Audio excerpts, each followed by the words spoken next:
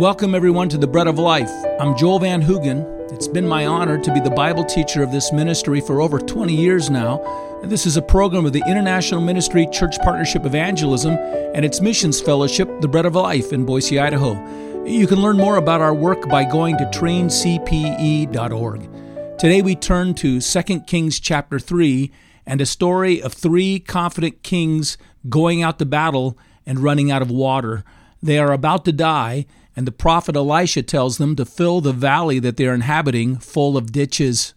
Today we'll consider the ditches that the Christian must dig to make way for the outpouring of God's Spirit upon them before they die of thirst. Here's the third thing. We have to dig our ditches. There's more to the story in this, but let's just make this our last point here. We have to dig our ditches. They had to dig ditches for something they could not see and something they could not make happen. For something that only God could give them. Our theology is wrong if we think that God alone saves us and God alone grants us the power for spiritual life, and then thinking this, we decide to lay around and wait for Him to move, and we don't do anything else. No.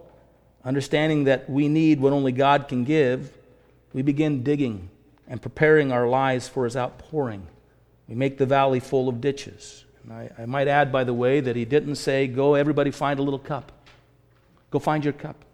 He said, dig ditches. You don't, when you're thirsty, say, God, give me a cup to drink from. Give me a lake to swim in. You say, God, I'm thirsty. Give me a lake of your presence and your life to swim in. And I told you at one point in time I dug ditches. I'd asked you if you had dug ditches before. When I was in high school, there was a foreman of a ranch near where our home was, and he hired me to come and dig out ditches for him. You know, I'd done a lot of different jobs for him. I'd gone out and bucked hay for him and some things like that. But it was my first experience digging ditches for him, and I have to tell you that I didn't hold up very well. I think I lasted a day, and finally I went back to Mr. Weigel, I'm sorry, but I'm just not built for this. Digging ditches is hard work, really hard work. It's not easy, it's difficult. Yet anything green in our state right now, we say the only thing that is green in Idaho at this point in time of year is something that's been painted or irrigated. And everything green in our state is because somebody before us came and dug ditches. Individuals dug ditches all through this state. That's why we live here, why people are coming here today, and why it's so green and filled with trees, is because of the effort and labor of somebody else that they gave to dig the ditches, to direct the water throughout our land, to water it and bring a replenishment and food and blessing. And God's Spirit is poured out on those who labor in preparation for what only His Spirit can give when He fills. I prefer strategies in my personal life and in the life of the church that are mere foolishness unless the hand of God comes upon us. I like the engagement of people very bluntly and straightforwardly with the gospel of Jesus Christ, having died for their sins, because it's the foolishness of God that God uses to present the power of His work. I like strategies that are foolishness unless God intervenes.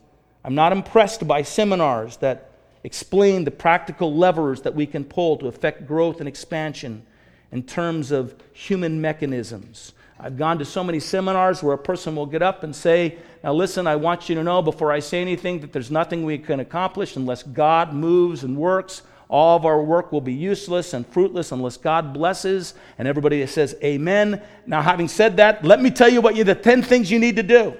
And if you do all these things, I guarantee you'll be successful. And everybody's madly writing away everything they say and getting all excited, and their eyes are getting big like saucers at the multiplication and the temples they'll build that become immediately vacated when like a plague hits your land.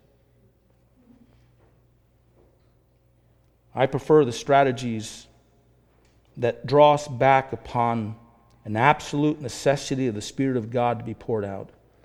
I am drawn to the stories of the book of Acts. There the people of God prayed, and then they proclaimed Christ in the face of massive opposition. But they feared God more than man. And God's Spirit poured out upon them in power in that hour, allowed the church to be born and the church to grow. You make a mistake if you read the book of Acts in order to find some secret formula for building successful church organizations. You got to be really creative to find it. It's really not there. It's not there. What you'll see is a church that was digging ditches in prayer. A church that dug ditches as they constantly gathered to study the Word of God. As they boldly went forward and obediently went forward to proclaim the gospel to anyone who would listen to them. Who were willing to give up their wealth and their own children for the work of the gospel. And not one of those things alone would produce the outpouring of the water that was needed for them to thrive and grow, and for those that they spoke to receive it and embrace it, and for the seed that they spoke to become germinated in that individual or those people and spring forth into life. What was needed was the Spirit of God to interact with all those things. All they could do was open up channels for the water of the Spirit to flow through, should God grant His Spirit. And God did. God's Spirit works most where God's people are at work in faith and preparation for His outpouring. You've got to dig your ditches. You just got to dig your ditches. Let's conclude it this way. The writer is careful to tell us that this miracle came at the hour of the morning sacrifice in Jerusalem. At the hour of the morning sacrifice. It's not an unimportant note. God's Spirit is very specific in how He inspires men to write down His Word, and it's for our instruction. The Spirit comes upon those who know God's Son, Jesus, as the Lamb that has been offered up for our sins. The Spirit comes at the hour when we first believe in Christ as our Savior, and He comes to us still when all of our faith and all of our labors gather around Jesus Christ and His gospel, around His cross and nothing else. His dying in our place for our sins, His rising again for our life that we draw upon. And when we look to Him in this way, God pours out His Spirit upon us. Here's a quote I want to give you towards the end here, and I'm just going to give you 3 applications. The quote is from Charles Spurgeon. In reference to this story that we've just looked at, it says this: "How copious was the supply when it did come. It filled the whole valley. The deepest trenches were filled to the brim, and the longest had enough to fill them from end to end. Oh, that such favor might come to us, till heart and home are filled with blessing, and the whole church rejoices in the love of God shed abroad in our hearts, and in the saving power of His grace, effecting wonders far and wide. And this, mind you, was only the beginning of good things. God called it a little thing to fill the valley with water. He will deliver the Moabites also into your hands," the prophet said. There are surprises in store for those who trust in God and do their part. There are surprises in store for those who trust in God and do their part. Here are 3 applications for you personally. Number 1, don't follow after the world to find your affirmation of success, life, strength, and influence. Number 2, dig ditches in your life devoted to the common graces of the church, fellowship, study in the Word of God, oftentimes and extended times in prayer, presenting the gospel to others in every place, everywhere, generously giving to the advance of the gospel, giving of your time, giving your children for the service of your King and His gospel above everything else. Basically, dig your ditches. Think about it. Where are you going to dig your ditches? What does it mean for you to dig ditches in your life that God can fill with the Spirit?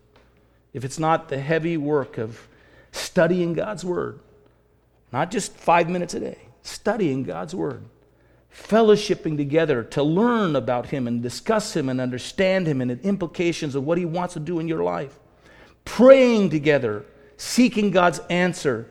And God doesn't send rain when you think. Just dig the ditches. Presenting the gospel to everyone you can. You know, the summer is a great time. It's a great time for us to go and be on vacation and to visit people, and it's also such a strategic time to give witness to family and friends and neighbors that you're with and you're among at this season. I think of growing up as a boy, our family would all bundle together in a car and we'd drive down from Ohio to southern Florida to my father's family, and none of them were believers. And I also can even picture in mind, they looked at us as if we were kind of aliens when we were there. You could see they were all a little bit uncomfortable. You could see they were trying to mind their P's and Q's, but it was a stress for them. But we just enjoyed ourselves, and we lived among them. And over time, the gospel took root in that family. And in part, it was because of those exchanges and those experiences. In my mind, I can remind myself of being a teenager, being with cousins, and presenting the gospel to them as clearly as I could, and talking with them as we walked along the beach or along the way, in the middle of the night, or down some street, hearing the cicada bugs singing in the background as you exhorted them to understand and know what the gospel meant and how Jesus could change their lives, and how they looked at you like you were some strange, odd person. And now I remember at least one of them. I know at least one of them. I see that face of that person. I can't receive what you're saying, Joel, because if what you're saying is true, then everything I've ever done in my life is wrong. And I'm not willing to admit that. And well, he's a follower of Jesus now. Somewhere along the way, God got hold of him and changed him. And dig your ditches. Be faithful in the witness to others, even if you feel like that witness is ineffective. And give of your time and of your money and of your children for the service of the King. Lay them out before the Lord and say, God, use them as you wish. Finally, pray for God to interact in these faithful efforts by pouring upon you and your home and your church His Spirit as water and life. It's a small thing for Him to do. Let's bow our heads and let's pray. I want, O God, the end of formalities, the end of functionalities, the end of just processes. I want a meeting where we come into your presence. We say, oh God, we need your Spirit. We need you to take our land and to pour out your Spirit upon it, but oh God, right here in this place, upon me, upon my life, upon my home, upon the decisions I have to make, wanting to honor you and glorify you, upon my sacrifices laid down for your name's sake, upon the gifts that I bring. Oh God, find me willing to give you everything. Only meet all that I lay down and all my emptiness with your fullness in your life. God, if what's required here is for me to extract from myself those things that I have learned to depend upon and rely upon and that I've sought out for my blessing, if I'm plotting out my future, my day ahead, because I provision myself with this point of comfort or this measure to somehow allow me to enjoy the latter years of my life, rip it out of my life, oh God, and uproot it. I just want to be hollowed out and empty for you. Thanks for joining us today at The Bread of Life, a ministry of church partnership evangelism. To learn about our work around the world, go to traincpe.org. It's also a ministry of our mission fellowship, The Bread of Life in Boise, Idaho. To learn more about our work locally, go to breadoflifeboise.org. Until the next time, may the Lord bless you.